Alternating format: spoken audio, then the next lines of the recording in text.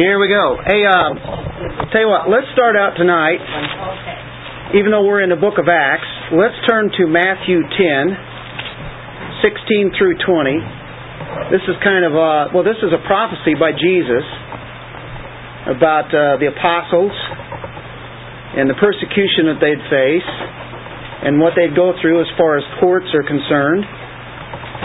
I've got the title called Paul on Trial Before Governors and Kings.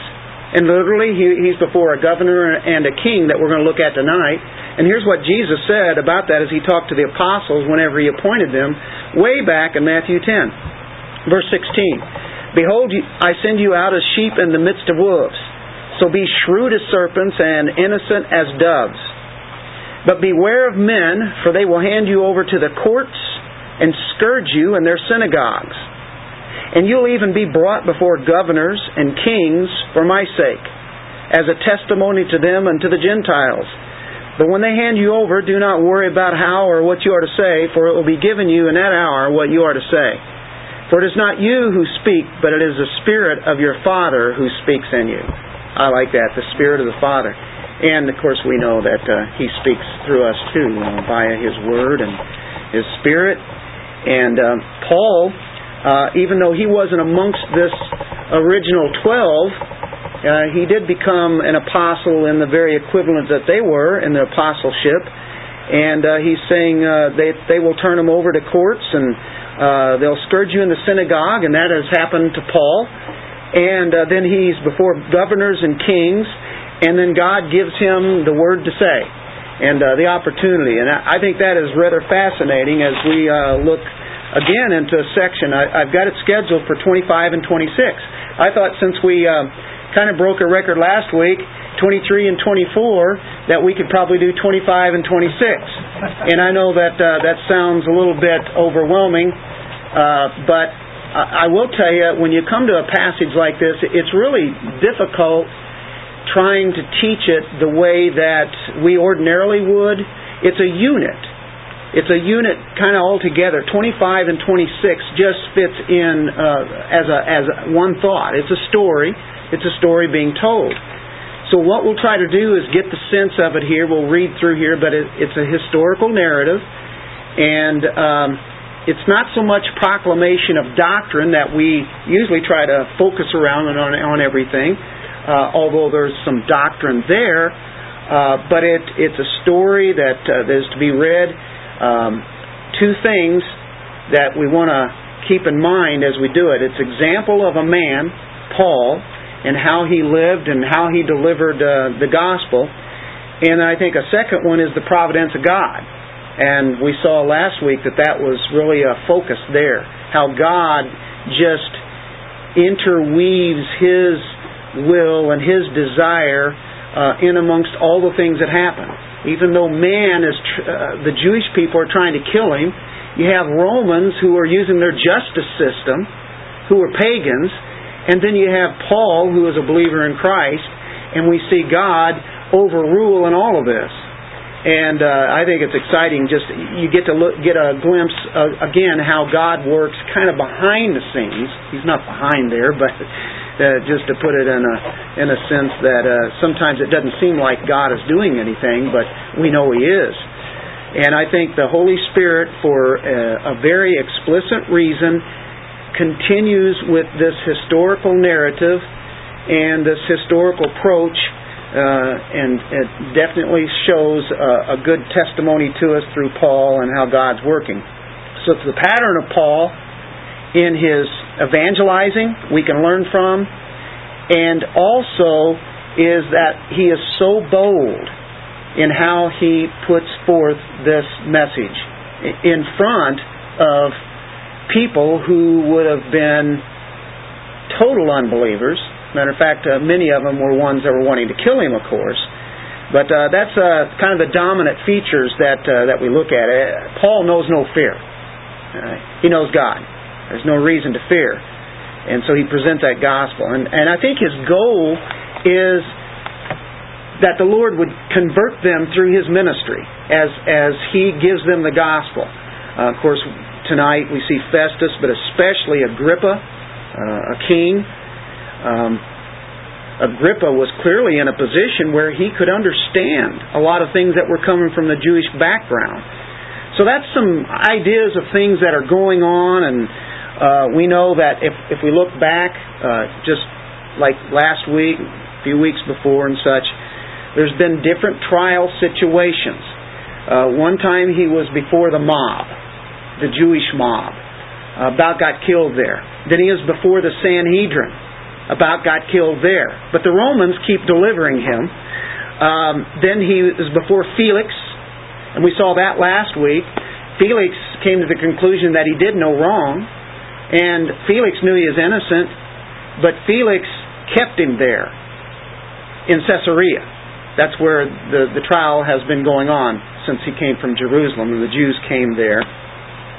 So anyway, I think it's interesting. Now he's going to go before Festus and then King Agrippa. Festus, a governor that takes the place of Felix. So all those occasions, we can always see that Paul hasn't done anything wrong. He hasn't broken any laws whatsoever. He has not blasphemed God.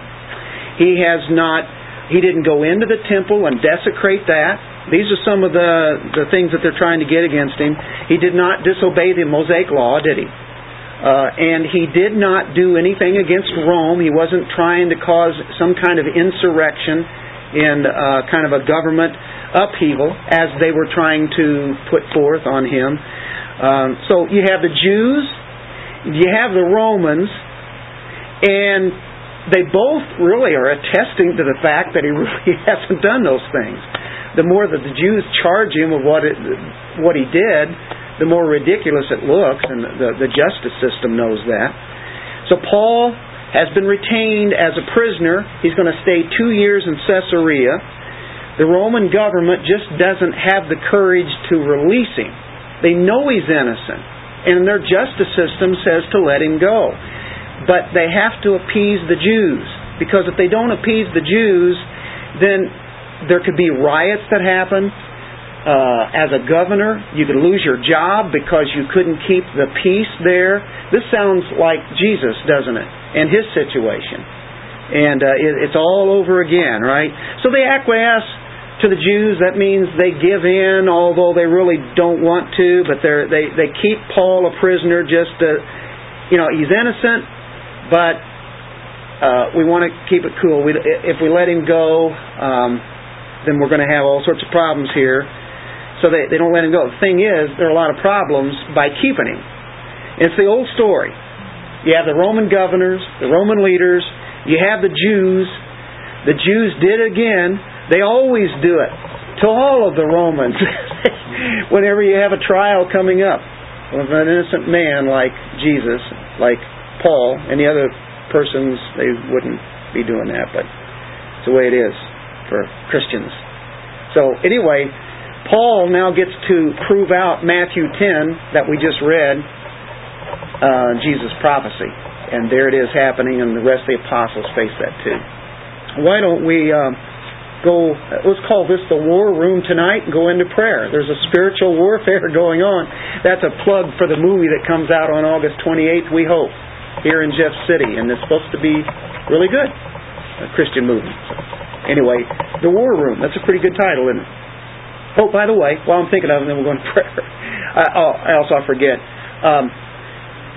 When we're done with this Acts, we're going to take 1 week and just have a movie in between, because Frida has a late movie also that would be kind of equivalent to what we've been talking about. There was the movie called Do You Believe? What's this one called? That is called Do You Believe, right? Okay, yeah, all right, got it right. So, anyway, in a couple of weeks, maybe, I'll announce it officially, because I'm not so sure when we're going to end this, but if we stay on schedule, we'll have an interlude between the next book, and we'll just show that. Does that sound good, Frida? Yeah. Now, we've seen it before. We wouldn't mind seeing it again, because it's that good. The quality on it is excellent. We're going to do it very good. On a Tuesday night. Yeah, right. Yeah. Okay, let's pray.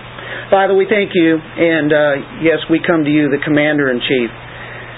You are the one that is directing everything. And we are just reporting for your orders. Your orders are found in your Word, and we're given the power. You equip us with your Word, your Spirit. May we just kind of gather at your feet. You, Holy Spirit, you wrote this, and as it's pinned down by Luke, we get to get in on some very intricate details of what was happening to Paul's life as he was being shipped off to Rome. And, of course, you had a plan for him there. You had a plan for the gospel to get everywhere. And may this be good for us, that we can see how you work, you being the providential God. May we see how the testimony is of Paul, and then also the witness that he has to the lost pagans as he proclaims the resurrection of Jesus Christ. Help us understand this, Lord, as we read this tonight. In Jesus' name, amen. All right. We'll pick it up right there in chapter 25. Now, he's been accused by the Jews. He is away from Jerusalem. Thank the Lord because of that. And there is a key verse that I think really holds true to this all the way through. It's found in Acts 23, verse 11. But on the night immediately following, this is where a scary thing had developed, and it looked like Paul's life was going to be taken. The Lord stood at his side and said, "Take courage, for as you have solemnly witnessed to my cause at Jerusalem, so you must witness at Rome also." There's your promise. This is going to happen, right? Doesn't it? Yeah. And Jesus may not speak audibly like this, but you look at His Word and we know His promises, and whenever sometimes it could be a fearful time for us or we just don't know what's going on, just take His Word, count on it, and He's going to bring you to the next place you need to be. And so that's where God said He's going to go. Jesus told him that, and he's taking that promise and believing it. And that's simply the way we as Christians live. Now that's a great theme verse, isn't it? So it's working, it's happening, and that's exactly what it's going to do.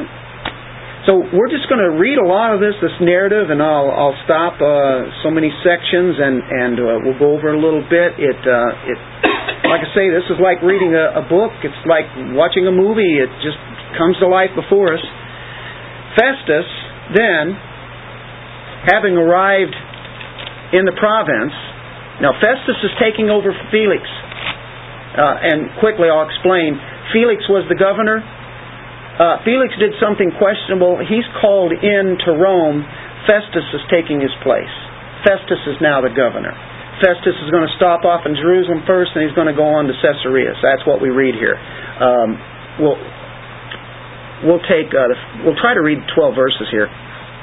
Festus, then, having arrived in the province, 3 days later went up to Jerusalem from Caesarea. And the chief priest and the leading men of the Jews, sounds familiar, brought charges against Paul, and they were urging him, requesting a concession against Paul, that he might have him brought to Jerusalem, at the same time setting an ambush to kill him on the way. Festus then answered that Paul was being kept in custody at Caesarea, and that he himself was about to leave shortly. Therefore he said, "Let the influential men among you go there with me, and if there's anything wrong about the man, let them prosecute him." After he had spent not more than 8 or 10 days among them, he went down to Caesarea. And on the next day he took a seat on the tribunal and ordered Paul to be brought. After Paul arrived, the Jews who had come down from Jerusalem stood around him, bringing many and serious charges against him, which they could not prove, while Paul said in his own defense, "I have committed no offense against either the law of the Jews, or against the temple, or against Caesar." But Festus, wishing to do the Jews a favor, answered Paul and said, "Are you willing to go up to Jerusalem and stand trial before me on these charges?" And Paul said, "I'm standing before Caesar's tribunal, where I ought to be tried. I have done no wrong to the Jews, as you also very well know. If then I am a wrongdoer and have committed anything worthy of death, I do not refuse to die. But if none of those things is true, of which these men accuse me, no one can hand me over to them. I appeal to Caesar." Then, when Festus had conferred with his council, he answered, "You have appealed to Caesar? To Caesar you shall go." First section. This is Paul before Festus. Festus just now come in. He's taking over the governorship. Felix is now out of there. Felix heard it, knew that there wasn't anything wrong that he had done, but he kept him as a prisoner, so he inherits this Paul. He runs into the Jews in Jerusalem. They tell him about that, and so he's around there for a while. Then he goes to Caesarea and goes for this matter. And I've got Paul before Festus, and right under that, letter A, it will read, Paul reuses request from Jewish leaders.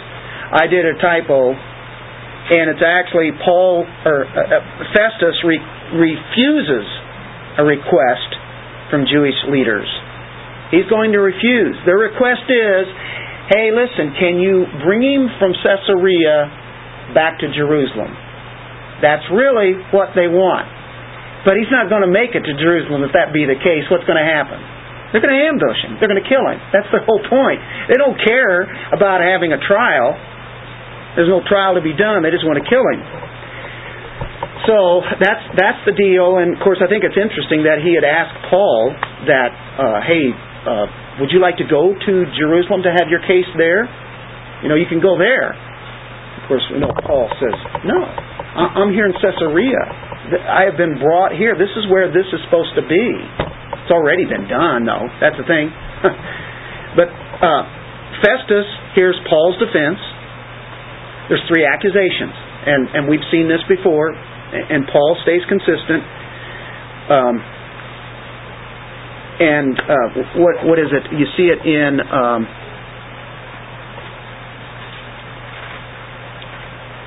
in verse 8, Paul said in his own defense, I committed no offense against the law of the Jews. It's Moses. They said that he did, but there wasn't anything that they could get him on that. Or against the temple, they said he came in there and tried to cause problems in the temple, and who knows, maybe even try to tear that up. Or against Caesar, there's the insurrection. And Paul says, I've done none of those 3 things. So it's interesting, as he makes the defense, he realizes there's no hope left in the sense of going to Jerusalem. And a matter of fact, staying here in Caesarea is not going to do any good. So he does what a Roman citizen can do in this case, to go to Rome, to appeal to Caesar. There's an ambush waiting for him. Whether he knows that or not, I'm sure he knows that they want to kill him. But he says, I appeal to Caesar. And that's the hope that he has, outside of what the Lord's going to do. But he's making an appeal to the Roman court in Rome. And who is the ruler at that time? Who's the Caesar? Nero. Nero is nuts. Nero hates Christians. Nero killed Christians. And so he was one of those emperors that was pretty bloody, and he was a crazy man. And of course, he set Rome on fire, at least, and blamed it on the Christians. That sounds familiar today, doesn't it? Blame it on the Christians. So he knew that he was going to go to Rome anyway. And I think even despite the fact that you have Nero, God says you're going to make it to Rome. And if you're in Rome, the idea is justice behind their system. Of course, every justice system is going to be corrupt. We have a justice system here that's pretty good in some cases, and in other cases it's very corrupt, isn't it? Depends on where you're at, who the judge is, who the jury is. But he was going to be obedient to God's will. God said that's where he's going to go, and so, hey, this is the chance that I've got to go. Matter of fact, I guess in some senses it could be called a free ride on a ship. I'm sure it wasn't free to get a ticket on a ship at that time. But I think he has a desperate desire to go there. You can turn to Romans, the book of Romans, chapter 15. I think he mentioned it several times. In 15:24, he says, "Whenever I go to Spain, for I hope to see you in passing, and to be helped on my way there by you when I first enjoyed your company for a while." So there's visitations that he had with Rome. There's an interesting problem that Festus has. You have Felix, now you have Festus, right? Festus, he has to go along with the Jews. He doesn't want to cause problems with them, but yet he still wants to hold some justice here. I think it's a tremendous problem. He doesn't know what to do. And he has to make a report. If he's going to send him to Caesar, appealing to Caesar and going to Rome, he has to have a written report. What's he going to write? There have been accusations, but the accusations have already been proved that he is innocent. So how's he going to do this? He doesn't have anything to write down. He wants to go to Rome. Okay, I said you can go, but what am I going to write? The accusations don't stick. Jews didn't have anything. He's either guilty or accused. Knows he's innocent. He's been repeatedly proven innocent. It didn't matter. The Jews want him dead. So we move into verse 13. And this is where Festus tries to get a little help. Festus the governor gets a little help from the king, King Agrippa. You see how this story is just shaping all along? It's quite a story. Now when several days had elapsed, King Agrippa and Bernice arrived at Caesarea, paid their respects to Festus. While they were spending many days there, Festus laid Paul's case before the king, saying, "There is a man who was left as a prisoner by Felix. And when I was at Jerusalem, the chief priest and the elders of the Jews brought charges against him, asking for a sentence of condemnation against him. I answered them that it's not the custom of the Romans to hand over any man before the accused meets his accusers, face to face, and has an opportunity to make his defense against the charges. So after they had assembled here, I did not delay, but on the next day took my seat on the tribunal, and ordered the man to be brought before me. When the accusers stood up and began bringing charges against him, not of such crimes as I was expecting, but they simply had some points of disagreement with him about their own religion and about a dead man, Jesus, whom Paul asserted to be alive. Being at a loss how to investigate such matters, I asked whether he was willing to go to Jerusalem, get him off his hands, right? And there stand trial on these matters. But when Paul appealed to be held in custody for the emperor's decision, I ordered him to be kept in custody until I send him to Caesar. Then Agrippa said to Festus, I also would like to hear the man myself. Tomorrow, he said, you shall hear him. So, on the next day, when Agrippa came together with Bernice, keep that in mind, Bernice, amid great pomp, and entered the auditorium accompanied by the commanders and the prominent men of the city, at the command of Festus, Paul was brought in. Festus said, King Agrippa, and all you gentlemen here present with us, you see this man about whom all the people of the Jews appealed to me, both at Jerusalem and here, loudly declaring that he ought not to live any longer? But I found that he had committed nothing worthy of death, and since he himself appealed to the emperor, I decided to send him. Yet I have nothing definite about him to write to my Lord. Therefore I brought him before you all, and especially before you, King Agrippa. Give me a hand, King. So that after the investigation has taken place, I may have something to write. For it seems absurd to me in sending a prisoner not to indicate also the charges against him. Oh, he's got a point. I think he's got a problem. I think he needs some help. And he has the guy that's just happened to come there at that time. He's just taken over. He's new. He gets right to this case because he sees how absurd it is. And the Jews really approached him right off from the very outset. And I think you see Jesus' trials right here. Boy, it's all over again, isn't it? They send him to another guy. They send him to like leaders of the Roman Empire and wash their hands. And the Jewish leaders, they don't know what to do with him. They don't know what to do. He doesn't know what to do. Felix didn't know what to do. Festus doesn't know what to do. There's no accusations.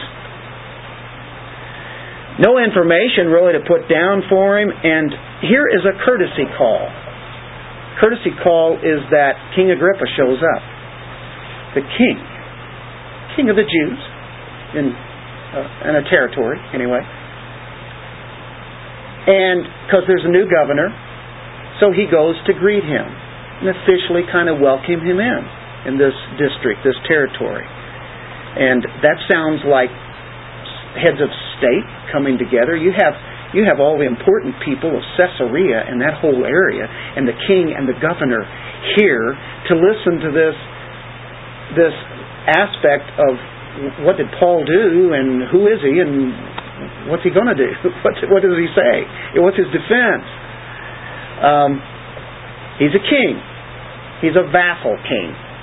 He's a king that really doesn't have much power. He's a king like the Queen of England is.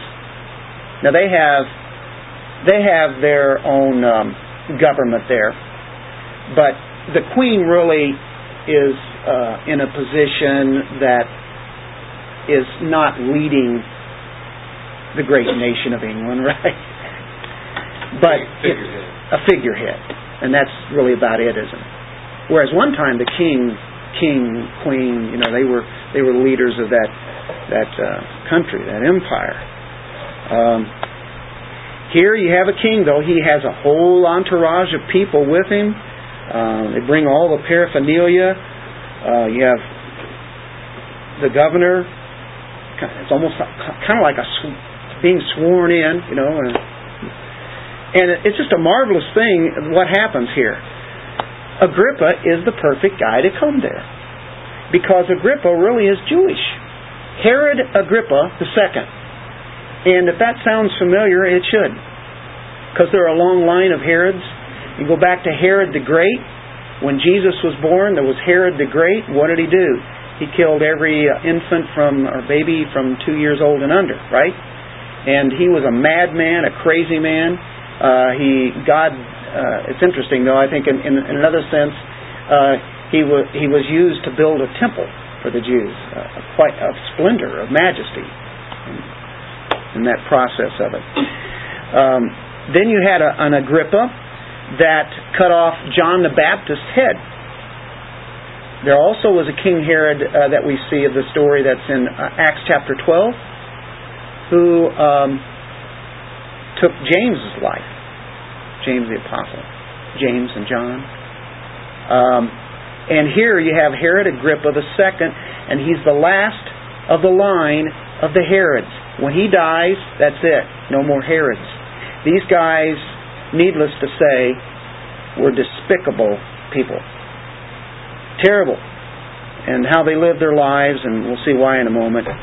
But the Jewish king there, and here Festus is saying, hey, I've got a guy here that I need to get maybe some help with. I'm trying to figure out what to do, and maybe you could do this.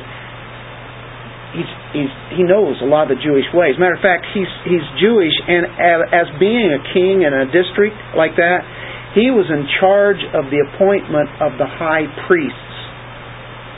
That's a pretty big deal, isn't it? And also the ceremonies of Jewish worship.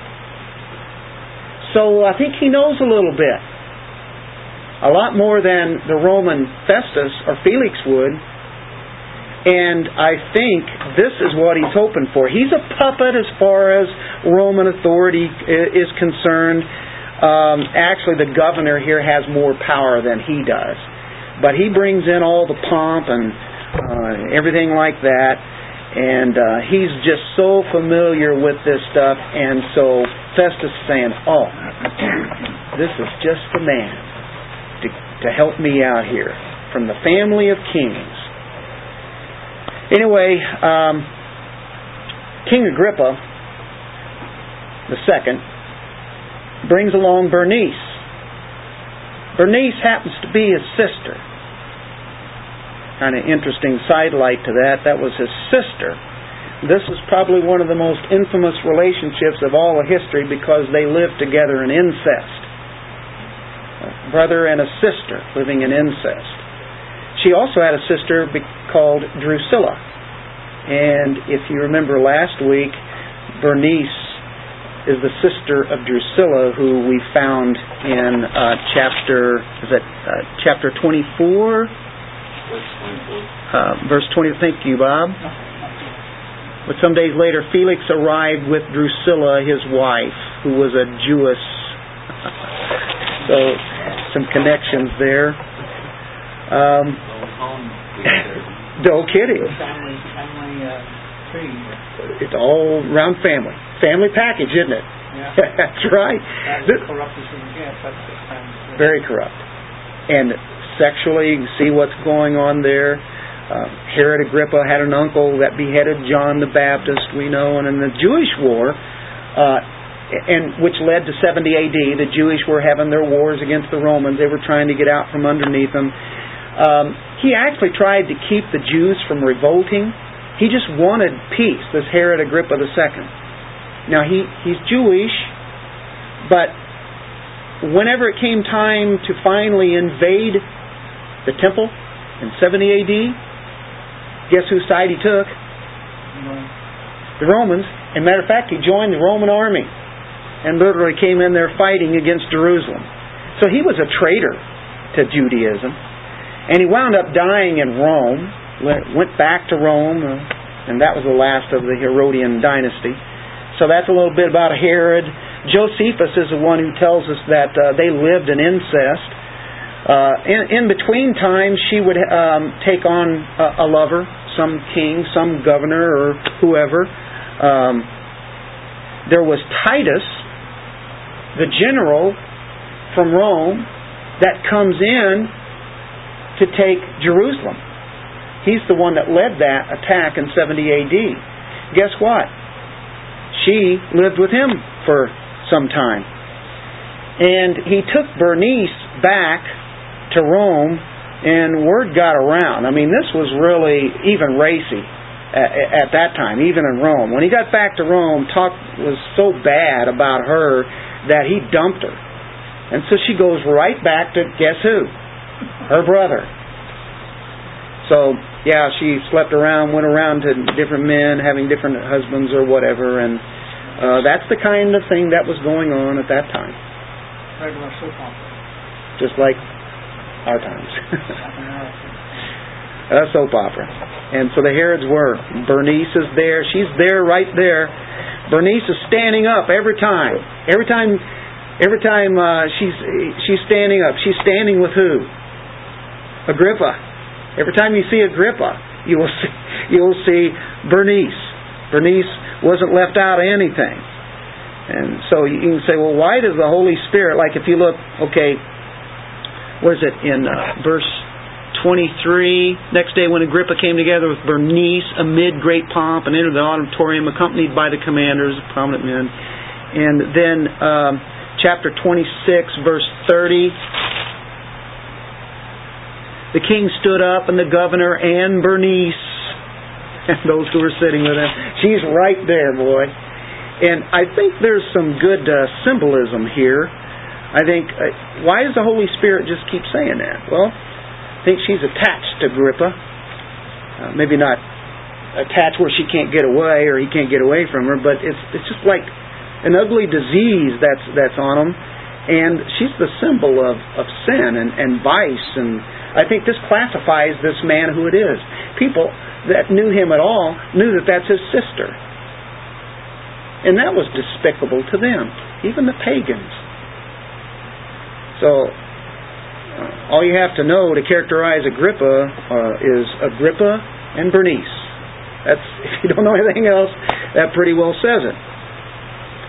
So Festus tells him the story, and he took actions, kind of what he did, what he said, and he tells them to him. He says, hey, listen, I was in Jerusalem, the chief priest, the elders, they informed me about this situation, about this Paul, and they said they want him condemned. Right away he's thinking, okay, has there been a court case? What do you want me to do? And they didn't want a trial. They already tried that before. Really they're implying that they want the man dead. He needs to be executed. And I'm sure he's thinking, well, why? And so what he's doing, he's telling the King Agrippa here what was going on, how it got to this case, and he says, I inherited him, that he was left by Felix, he didn't know what to do, and it's not the manner of the Romans. This is not legal for any man to die in that way.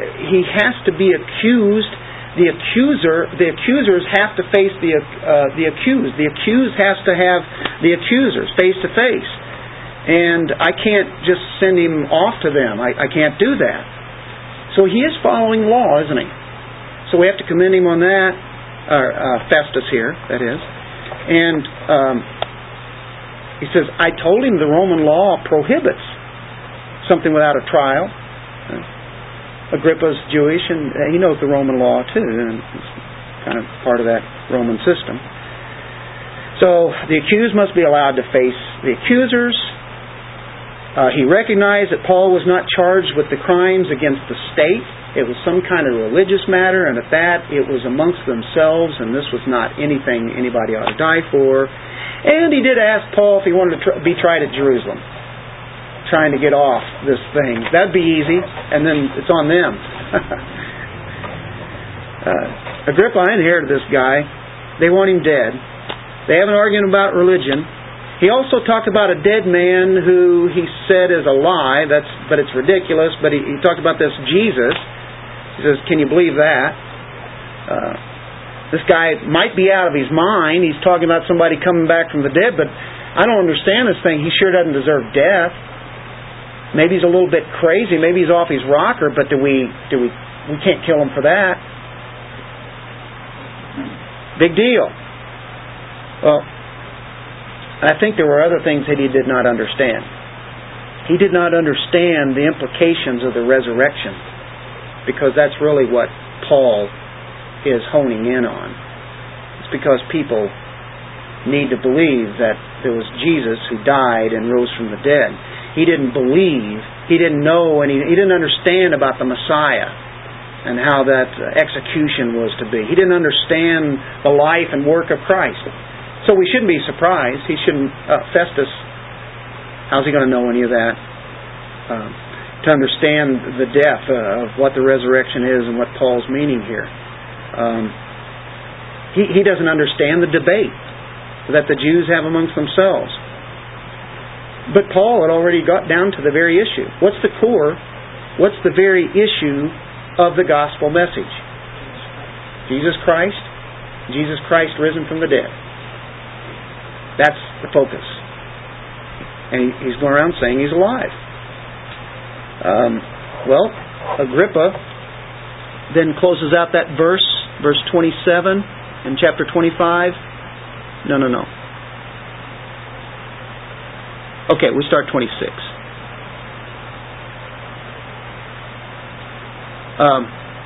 Agrippa wants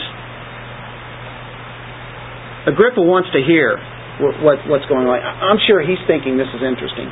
Remember the Herod that says Jesus he's like a fox? He wanted to run into Jesus. He wanted to meet him, see what kind of miracles he could pull off. I think this Agrippa II is along the same lines. That's the nephew of that one. He's the guy that had killed John the Baptist, and he thought it was a resurrection of John the Baptist probably. He got a little scared about all that. That was Herod, his uncle. So he says, I want to hear this guy. He says, okay, you'll hear him tomorrow. I think he has a curiosity. And that's a dangerous thing. There are people who are curious about Jesus. They're not interested in having Him as the Lord of their lives, but they're really interested in some of the things that He did, and they might have believed those things that He did, and He's somebody special. But they don't want Him to come in, they don't want Him to change their lives. But they do find Him interesting. Have you ever met any people that find Jesus interesting? I think they're all over the place. I think they can fill our pews in the churches Sunday mornings, all across the world. They can find Jesus interesting, and they can say all the right religious words, but they really don't believe Him. They don't walk that walk that He's been given to them. So now we come to part 2, and we actually have already started in part 2 when we got into about verse 23. This is Paul before Agrippa. And remember what I was talking about, that pomp? The pomp and circumstance that they have here. The Greek word there is related to Fantasia. You remember Walt Disney and Fantasia? It's super colossal. The entourage that he has along with him, the military men, the soldiers, there's a whole flanks of them there to come in and act as a ceremonial guard. And you've seen whenever the military comes in at a ceremony, they wear their dress blues, the dressiest things they have. I mean, this really looks like a big deal, and it is. And they go to the place of the hearing. The hearing literally is the auditorium, and it's going to be surrounded, he is going to be surrounded by the most best dressed men and women that you'll ever see. And people like kings and queens in that sense, I guess you could say. So they enter into this hearing, and that's really all it is. It's really not another court case in the sense of a legal court case. I don't even know if Paul really had to be there, but I don't think he'd miss this. And of course, Agrippa wants to meet him, so yeah, Paul's going to be there. Okay, you have all this glitter, all the colors, and you can imagine King Agrippa in his purple royalty outfit that he has, and Bernice is decked to the hilt, and there's the governor. You can imagine how beautiful this ceremony, it's almost like a ceremony that it was, because it's Agrippa along with Festus. And amongst them is this little ruddy guy, probably short, they say that Paul could be. He comes walking in, bald-headed, they say, a little Jewish guy, can't see too well. There's probably nothing about him that would really attract people just by his physique. And if nothing else, look at all the beatings that he's had. I mean, he has to be walking funny. He has to have scars and who knows all the things that have happened to him. But Paul just dominates the scene. About Jesus too. Because he has the message of Jesus. That's what it's all about. And he has that. And that's why people are attracted to that message that he has, though. So, I think Luke here, brings this forth, and I think it's worded very well. As a historian, he is supreme. And I think he actually could put a little, it might be having a little humor here. Because if you really picture this, there they are, and you see Paul coming in. How do you think he's dressed? Well, he's really probably not dressed the best to be in a place like that with those people, and we know that he's shackled by a chain as he's standing in the middle. He has probably a tunic on. Who knows how old that could be? He had been in a cell. He'd been in cells. I don't know if he's really given him a chance to have a bath. They don't say. But what a contrast. Really interesting.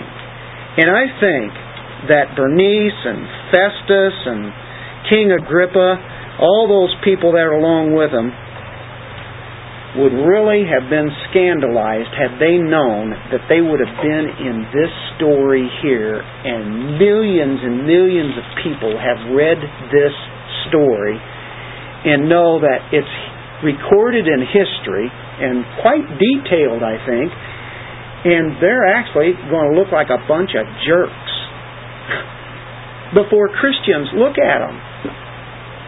And, they're just having their ceremony, and, of course, they don't know what to do with Paul. And, of course, the Jews are looking like a bunch of idiots. And it's Paul who is the one who's the hero as he's going to share Christ. He's done nothing for which to die. And there they are, trying to figure out what to do. He's appealed to Caesar. I'm sending him.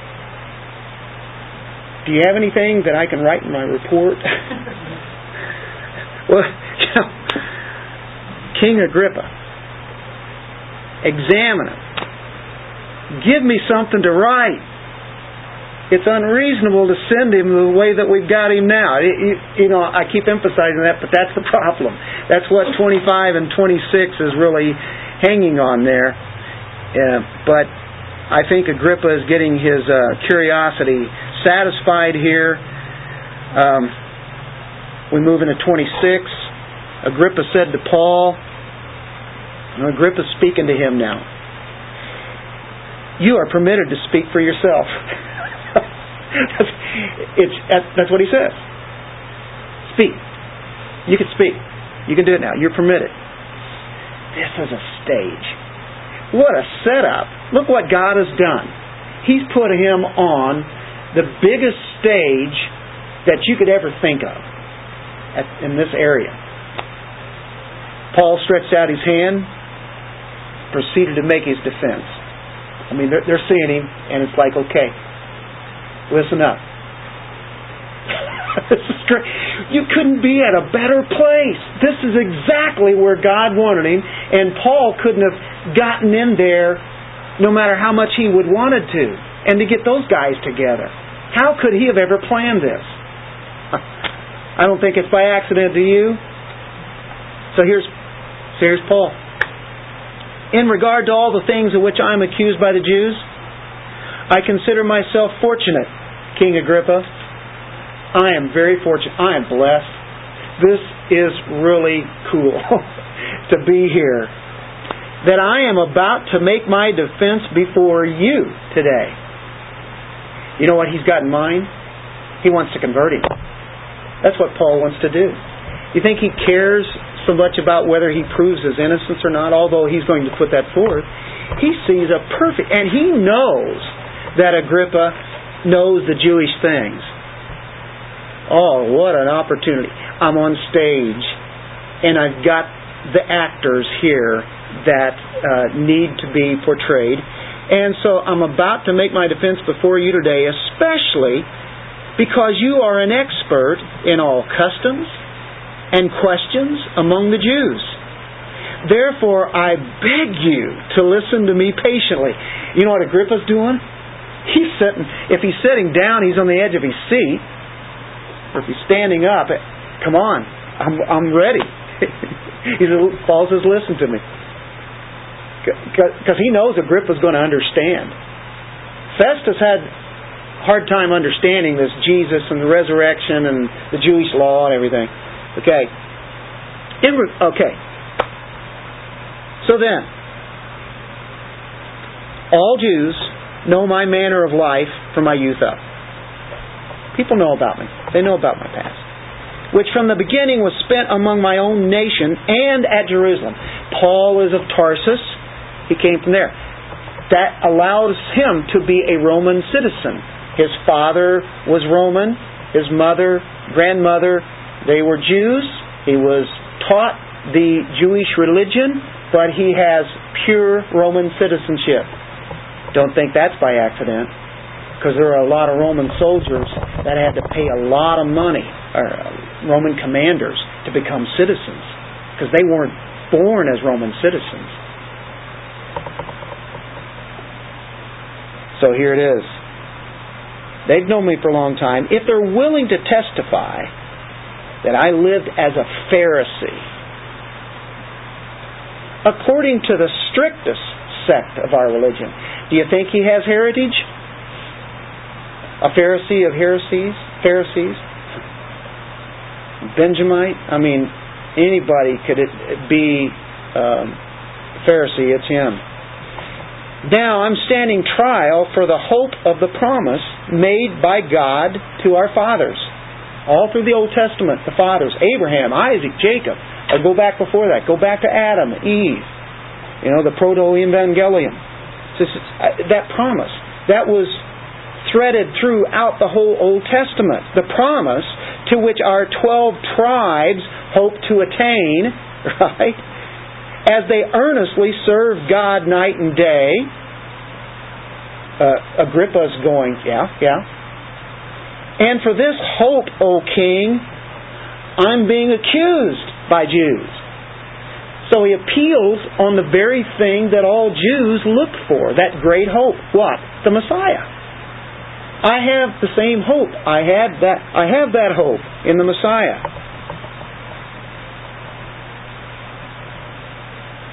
And he says, for this hope, O King, I'm being accused by Jews.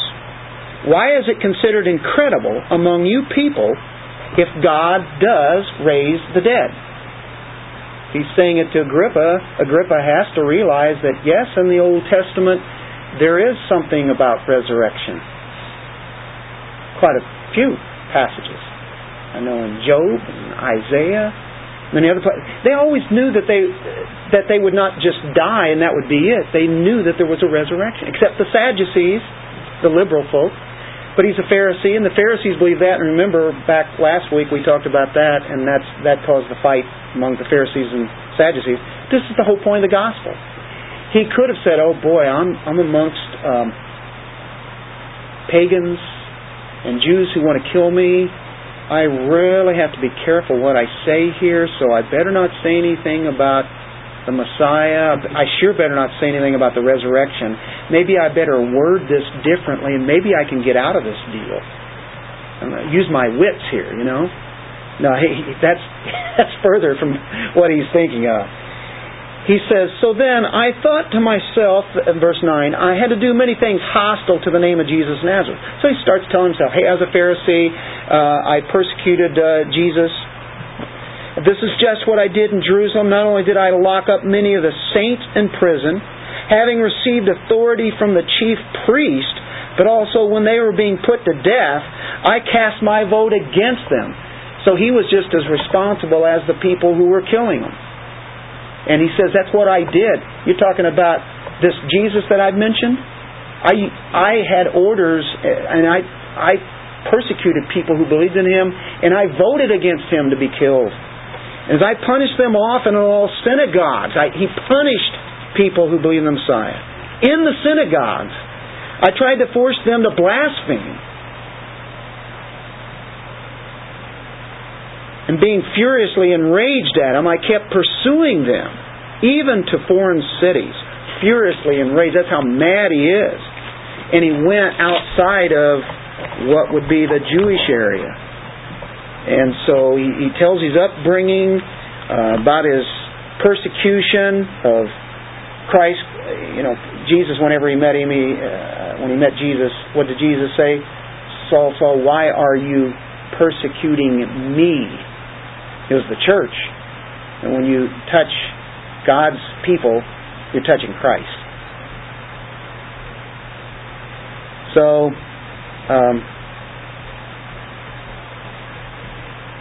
you get the conversion that he has. That's what he was before. While so engaged as I was journeying to Damascus, with the authority and commission of the chief priest, at midday, O King, I saw on the way a light from heaven, brighter than the sun, shining all around me and those who were journeying with me. Remember Acts chapter 9? He elaborates on this. Sometimes we get some more details and different. It has 3 times he tells his testimony. Testimonies are powerful. And we had all fallen to the ground. When we had fallen, I heard a voice saying to me in the Hebrew dialect, Saul, Saul, why are you persecuting me?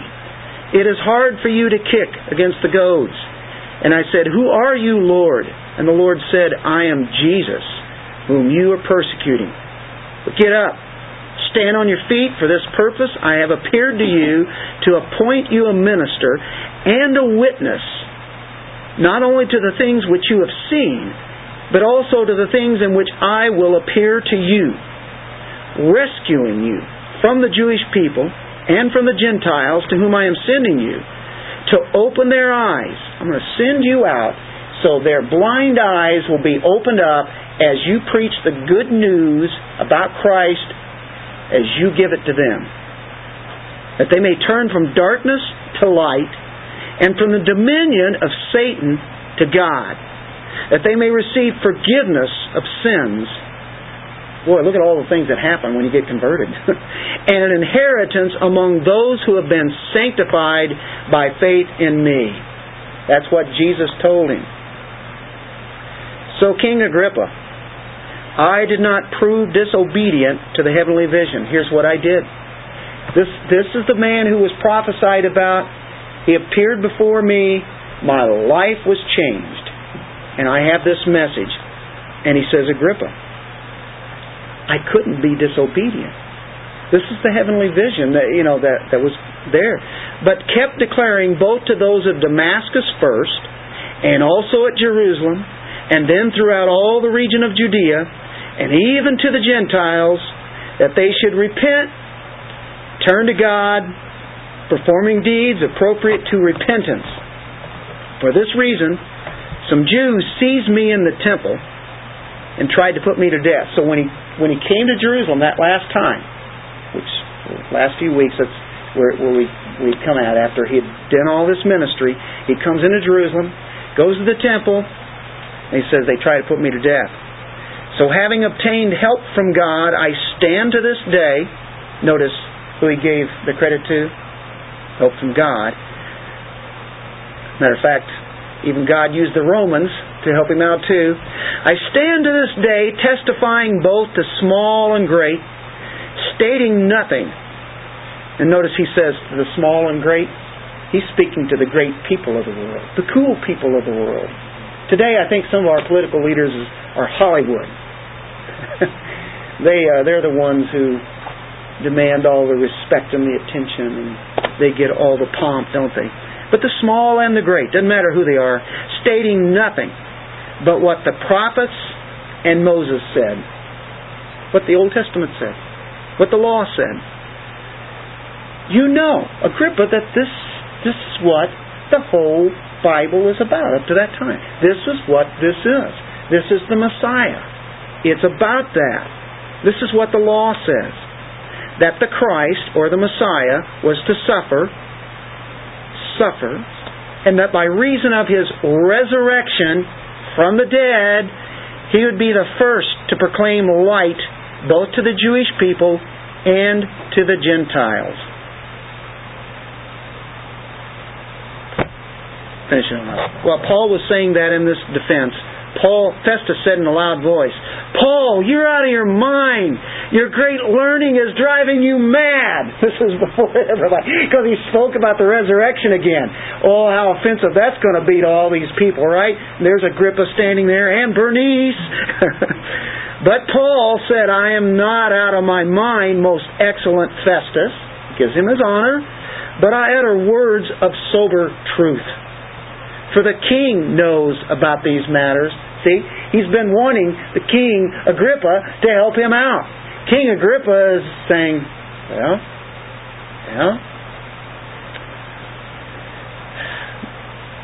the king knows about these matters. I speak to him also with confidence, since I am persuaded that none of these things escape his notice. For this has not been done in a corner.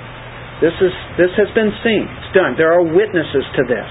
There were witnesses at this time of the resurrection of Jesus Christ. They were still living. King Agrippa, do you believe the prophets? I know that you do. Don't you like that? King Agrippa, do you believe in the prophets? I know you do. Agrippa replied to Paul, in a short time you'll persuade me to become a Christian. Now, there have been sermons of that. Persuaded to be a Christian. I think probably, I don't think he's quite telling something that's going to happen. It's almost like, wow, you're so convincing, I could almost become a Christian out of this. But I think phrased as a question. And I think that's In a short time, would you persuade me to become a Christian? Are you really wanting me to become? You think that I'm going to become a Christian? Is this really going to? You think that's going to happen? You know, it's almost kind of what facetious there, I guess, or I think that's probably the way that is put. Hey, are you trying to convert me? You think you're going to convert me? I think the evidence was something that King Agrippa knew that was before him, though. What could he say? Yeah, he knew all that stuff was in there. And he probably had heard about Jesus before, too, because remember his uncle? Herod. And of course, he had a great-grandfather by the name of Herod the Great. I don't know if he had ever met him or not, but he sure knew his uncle. I'm sure he knew about Jesus, or had heard some things. What a stage. What a stage to preach on. We'll just finish reading on out. Paul said, I would wish to God that whether in a short or long time, not only you, but all who hear me this day, everybody that's here, might become such as I am, except for these chains. There might have been some humor there. You know. He said, I want you to be like I'm a Christian. The king stood up, Agrippa, and the governor, and Bernice, and those who were sitting with him, and when they had gone aside, they began talking to one another, saying, this man is not doing anything worthy of death or imprisonment. And Agrippa said to Festus, this man might have been set free if he had not appealed to Caesar. Say that again. He still hasn't given him the right to Caesar as to what's his criminal, why is he accused of? That's right. They still don't know what to do. Didn't help him out a bit. Matter of fact, Agrippa's even more confused because he knows what Paul has just said. I'm sure he's got to be thinking, wonder about that. I wonder if it caused some problems with him like it did his uncle. Well, these Jews, were the Jews there that accused him? They were there as well, weren't they? Yep. You know they're gnashing at their teeth because I was just thinking how that they were told, the temple guards were told, don't report this to anybody that Jesus was in the grave. Say they stole his body, but don't say he was in the grave. And so they tried to keep that on a hush-hush.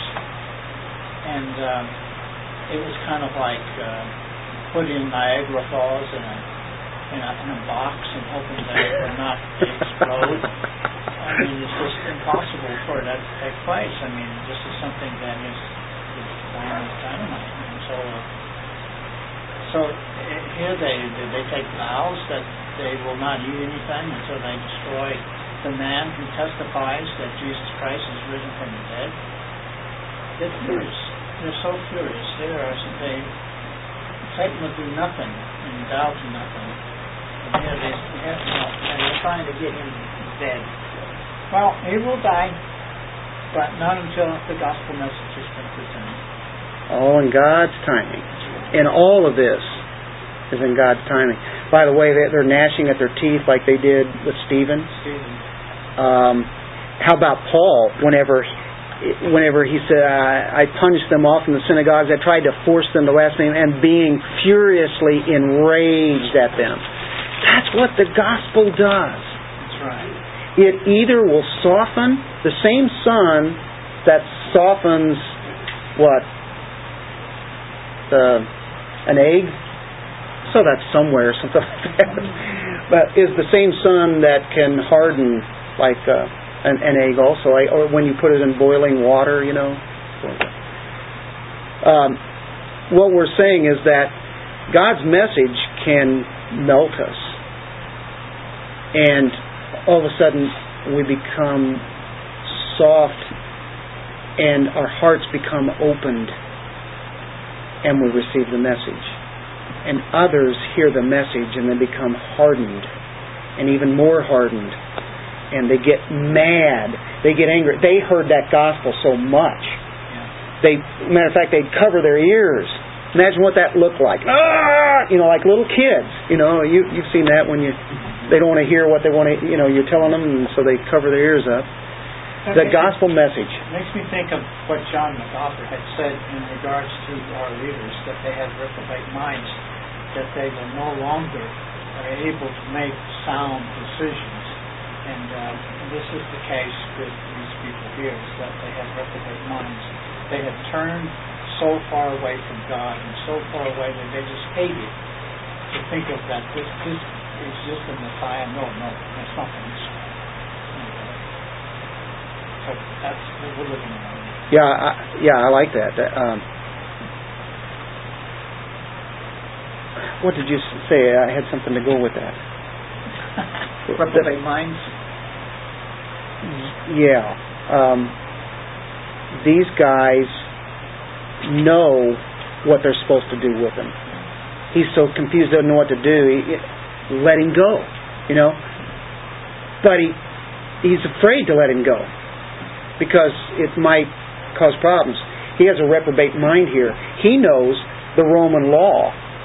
And he has enough human wisdom to say, okay, here's what I have to do. I have to let him go. Of course, if he lets him go, he might get killed. I think God is using this whole thing as a protection. And what a witness this is. What a stage that God gave him. The testimony is just fantastic. You remember the scripture in 2 Timothy? In season and out of season.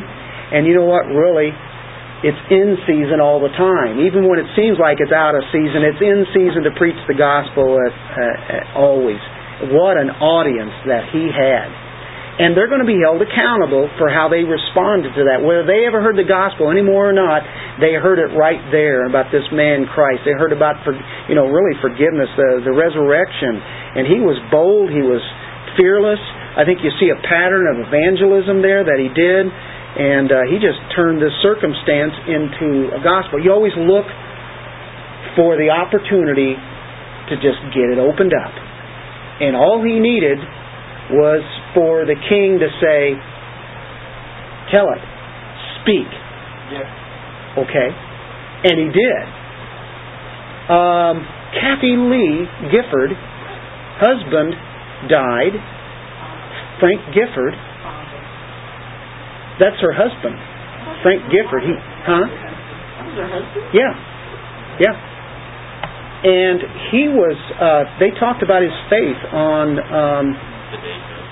the Today Show, and was Kathy Lee Gifford on her show, or I don't know if she's on a show, but I saw a clip. Is she on that show then? And she was given quite a bit of time to talk about that. And of course, she didn't. What I heard, she didn't hold back any, and she talked about faith in Christ. And him alone. I don't know what all the deal was. I've heard many years ago that she was a Christian. But she took the opportunity right there on network TV, and I'm sure they're going up.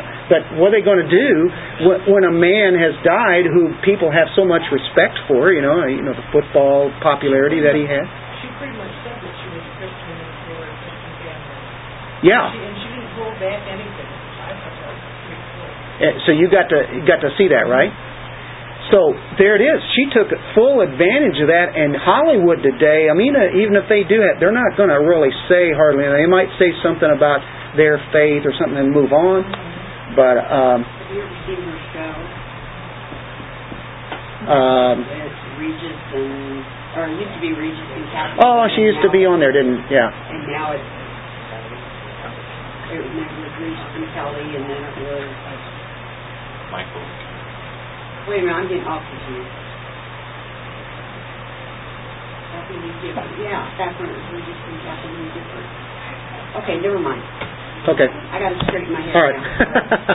Okay. Anyway, I think it should help us out in just being bold, because he was in a situation that really could have been volatile for himself, and it really developed into something where the gospel again was gotten out to these, I guess you could say, the elite of the society. So God uses kings and governors, brings them before there, and there's Paul right there. Jesus told about that. Why don't we close in prayer? Thank you guys for letting me go through 2 chapters. It's just kind of a narrative, and ordinarily we couldn't do that, but this is kind of different in that sense. Hey Bob, could you close us there? We'll draw on these scriptures in a prayer about what God has done for His people. Jesus had appeared to Paul and given him revelation of Himself and the grace of God. Lord Jesus, we thank You. You delivered us out of this world, and You've opened our eyes that we have turned from darkness to light, and from the power of Satan to God. And through You we've received forgiveness of sins, and now a place among those who are sanctified by faith in the Lord Jesus Christ. Amen. Amen. That's